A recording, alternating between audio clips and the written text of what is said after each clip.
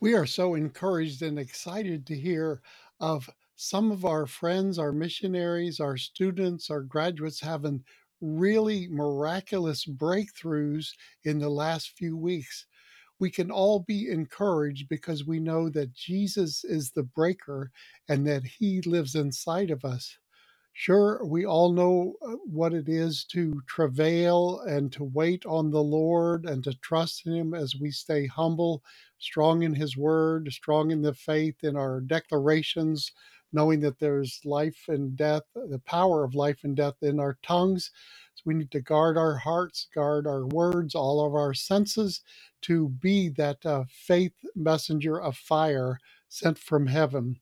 But the most amazing thing is when we've received Jesus in our hearts as Savior, after we've repented of our sins, He comes to live inside of us, and He is inside of you, you who believe in Jesus as Lord and Savior.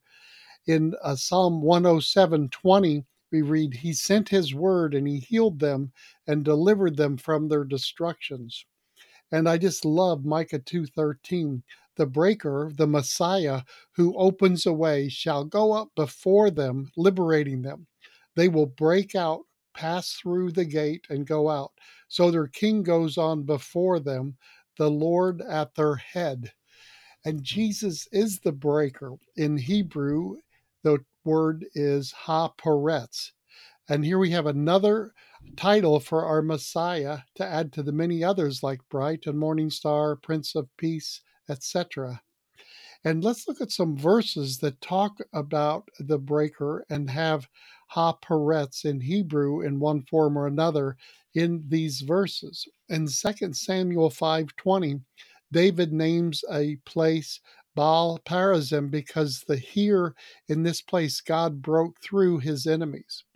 In 2 Samuel 6:8, the place where Uzzah touched the Ark of the Covenant and God's wrath broke out to kill Uzzah was renamed Perez Uzzah.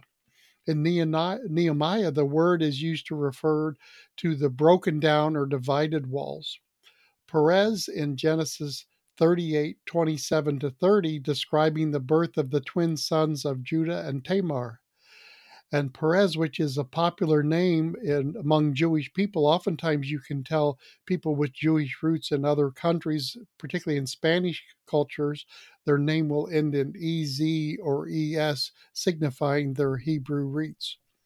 Perez, which we are told is the root word of upharsim in Hebrew, in the handwriting on the wall in Daniel 5.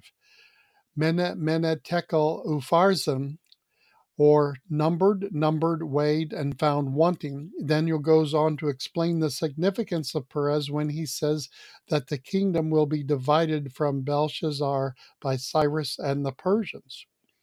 And we read more about this in other verses. And I invite you to look up Perez or the breaker anointing as it describes, as you are waiting on the Lord for your breakthrough.